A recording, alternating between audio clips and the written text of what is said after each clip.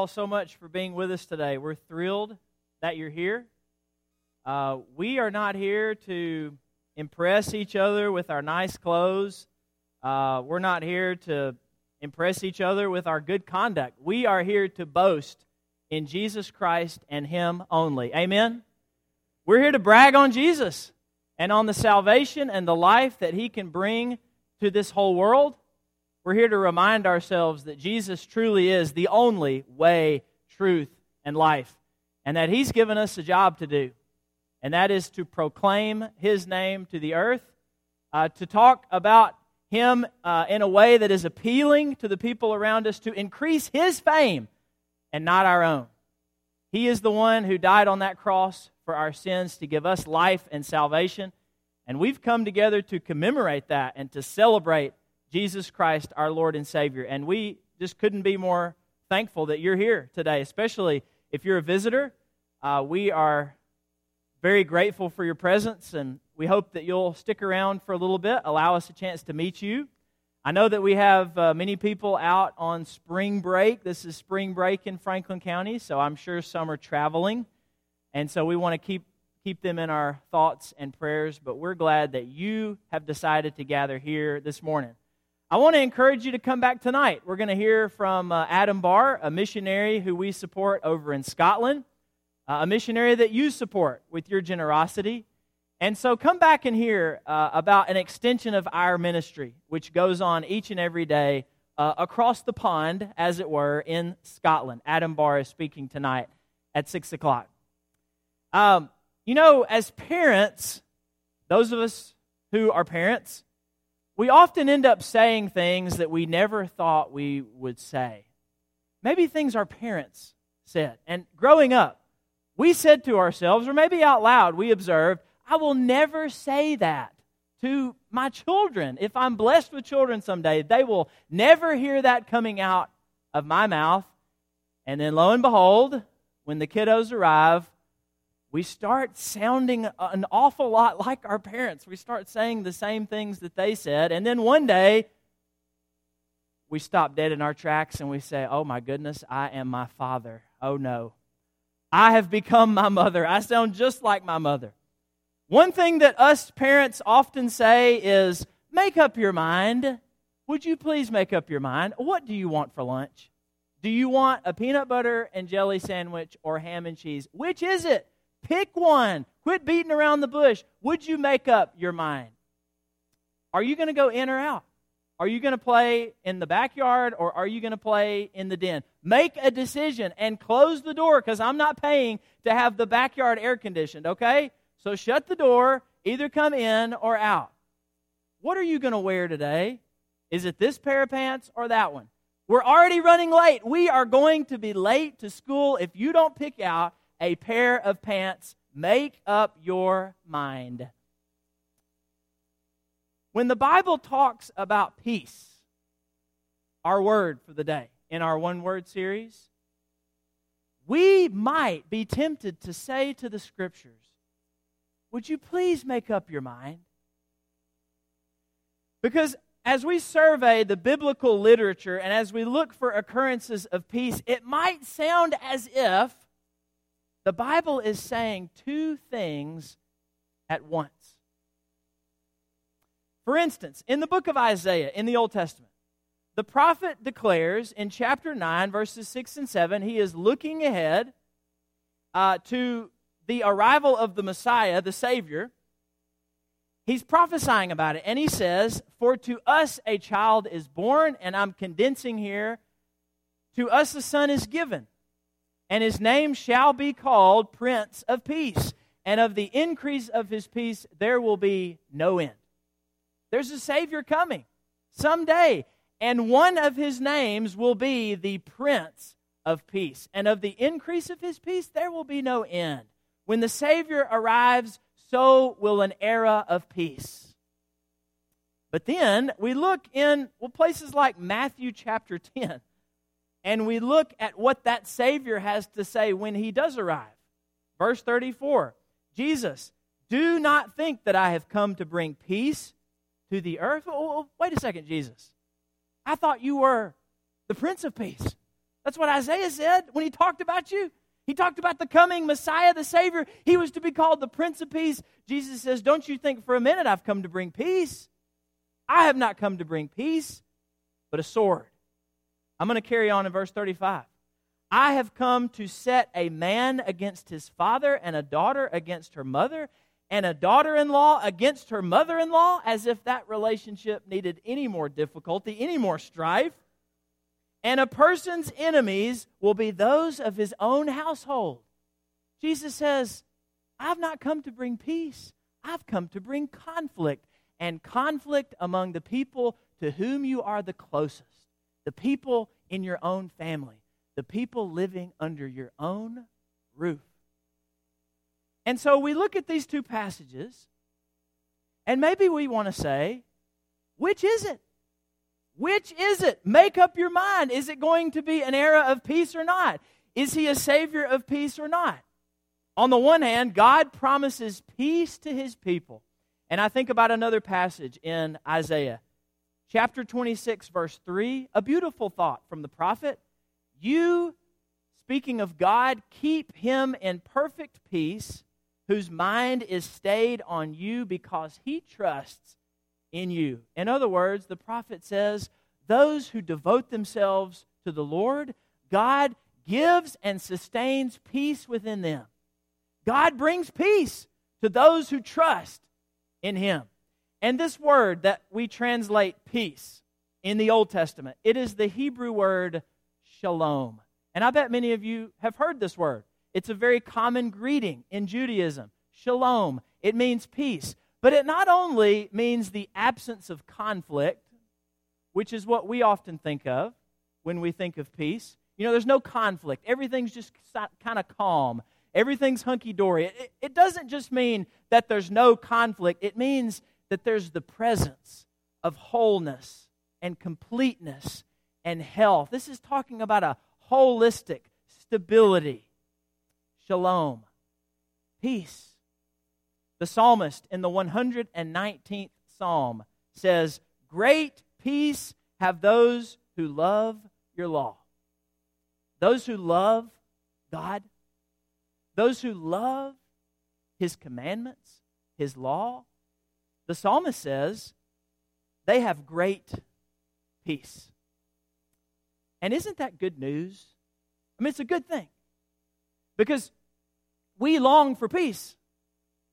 We, I would say, and I'm not just talking about we in this building. I'm talking about we, speaking of humanity. All people on planet Earth are as desperate for peace as the disciples were for that violent storm to die down. You remember when they were out on the lake and Jesus was asleep and the wind started picking up and the waves began crashing on the boat and they were saying, Jesus, how could you sleep while we perish?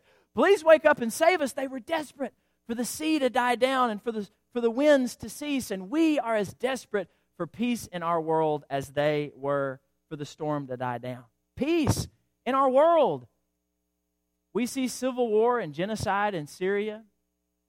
We see constant unrest in Israel and Palestine. We see oppression of people in places like North Korea. And we look at all these situations and our hearts are broken and we wish that we could do something to fix it. We wish we could act in some way to help, but we just don't know how. There doesn't seem to be any good solutions or any solutions that we can attribute to, and so we just cry out for peace. God, please bring peace to this earth. We long for peace in our country.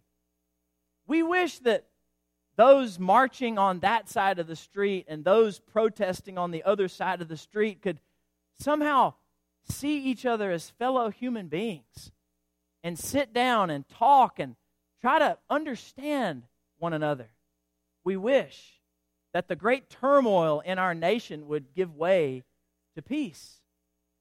We long for peace in our relationships, in our connections, though among those with whom we love and in whom we have relationships, with whom we have relationships. And yet, you know this to be true from experience. Even in our healthiest connections, there remains an undercurrent of tension and anxiety, even in our relationships with our parents, with our closest friends, with our children, with our spouse.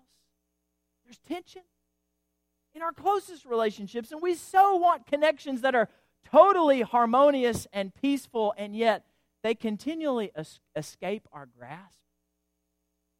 And we also want peace in ourselves. We want peace inside. We may seem to have it all together, and especially when we come to a place like this, we want people to think that we're put together, and we're managing all our stuff inside. But inside, we are at war. You're at war with yourself. Your insecurities, your temptations, your shame, your pain, your loneliness, they all churn together in a whirlpool of inner turmoil. And so we long for inner peace, and we cry out, God, please bring calm to my troubled soul. We want peace.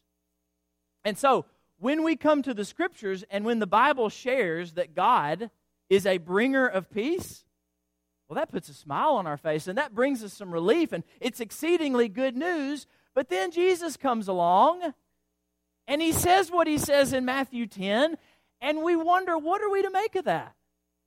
If God is the bringer of peace, then why in the world would Jesus say, no, not peace, a sword, conflict? Well, the explanation is found in the difference between a believer's inner peace with God and outer peace with the world. There's a difference between the inner peace that arises out of a right relationship with God and outer peace with the inhabitants of the world. It's possible to be at peace with God and at war with non-believers, with outsiders, with the world. In fact, what Jesus tells us, Jesus' point in Matthew chapter 10 is that the former can actually cause the latter. Being at peace with God can actually place you in conflict with others. And some of us may be asking, well, why in the world, why does that happen? What is the cause of that? And the reason is the world in its current form is, and I don't have to tell you this, it's often hostile to the will of God. And so the person who is at peace with God, the person who is seeking to do God's will, follow God's word, is an affront to a sinful world's values. And this inevitably creates conflict, and it can even create conflict among those with whom you are the closest, among those who are in your family, among those who live under your roof. It can create conflict. Following Jesus can create conflict. Being at peace with God through Jesus can create conflict. And listen, the only peace that we are promised, that we are assured here on this earth, in the here and now, is the inner calm that flows from a right relationship with God, from oneness with God. An art museum held an amateur painting contest. They offered a big cash prize to the artist who could paint the best picture of peace. Capture peace in a painting, and you'll win big. A famous, successful artist was brought in to be the judge, and many amateur painters entered the contest. But eventually, the pool of paintings was narrowed down to just two finalists. The first picture, I want you to envision it, was a calm lake. The lake was like glass, a perfect mirror reflecting the peaceful, towering mountains all around. Overhead was a blue sky with fluffy white clouds. Everybody who observed the painting thought it was the perfect picture of peace. They thought it was going to win, beyond a shadow of a doubt. The second finalist, that painting had mountains too, but these mountains were rugged and bare and severe looking. Above was an angry gray sky, dark clouds, rain was falling, lightning flashing. Down the side of the mountain tumbled what looked like a dangerous, foaming waterfall. And to most people, this did not look like a peaceful scene. But when the famous artist looked closely, he saw behind the waterfall a tiny bush growing in the crack of the rock. And on that bush, a mother bird had built her nest. And there in the midst of that angry water sat the mother bird protecting her young. The artist chose the second picture. Why? Well, it's because, he explained, peace does not mean to be in a place where there is no noise, no trouble, or hard work. Peace means to be in the midst of all those things and still be calm in your heart. That is the peace that is delivered through a right relationship with God.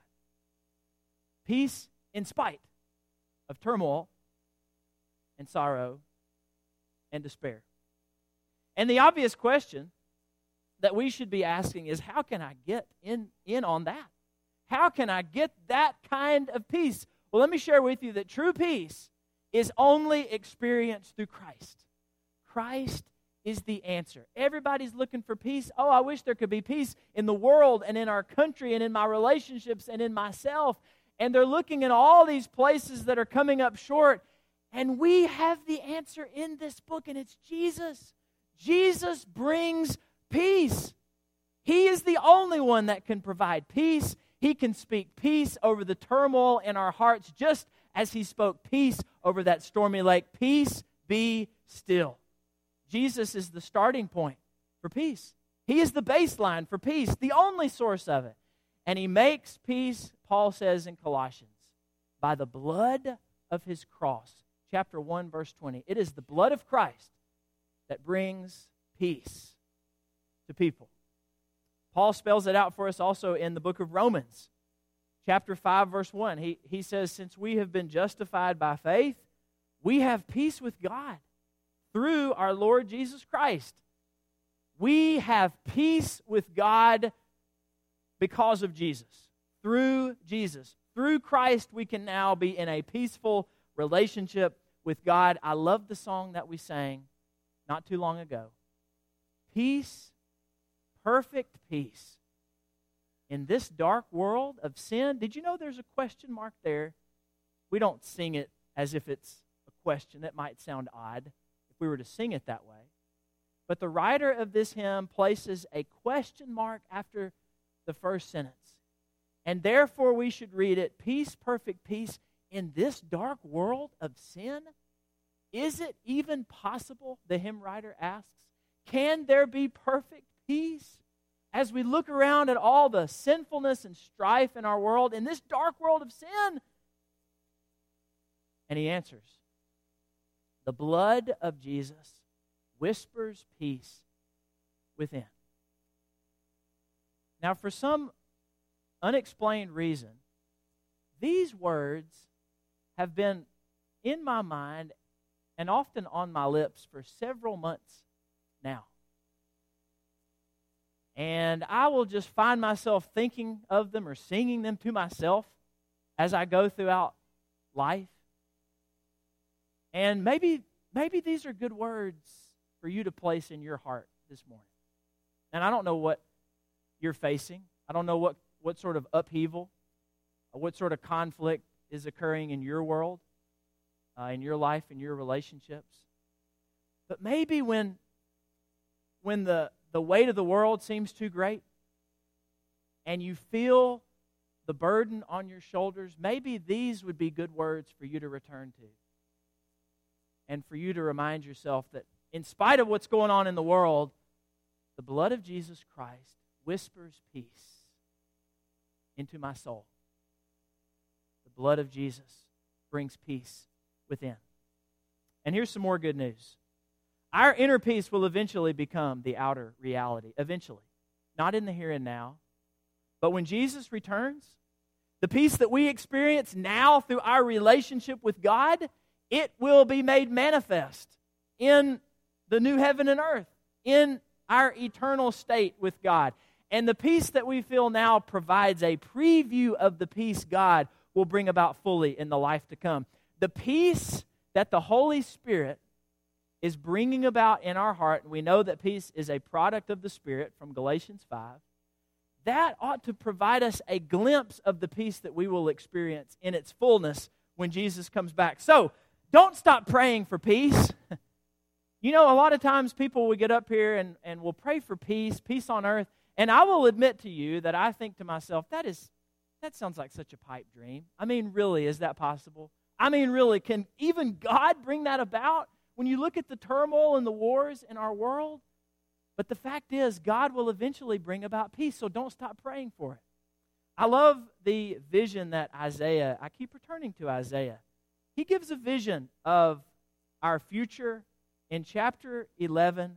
Beautiful imagery here of the peace that will exist in the life to come. He says, in that time, and this is symbolic, the wolf shall dwell with the lamb.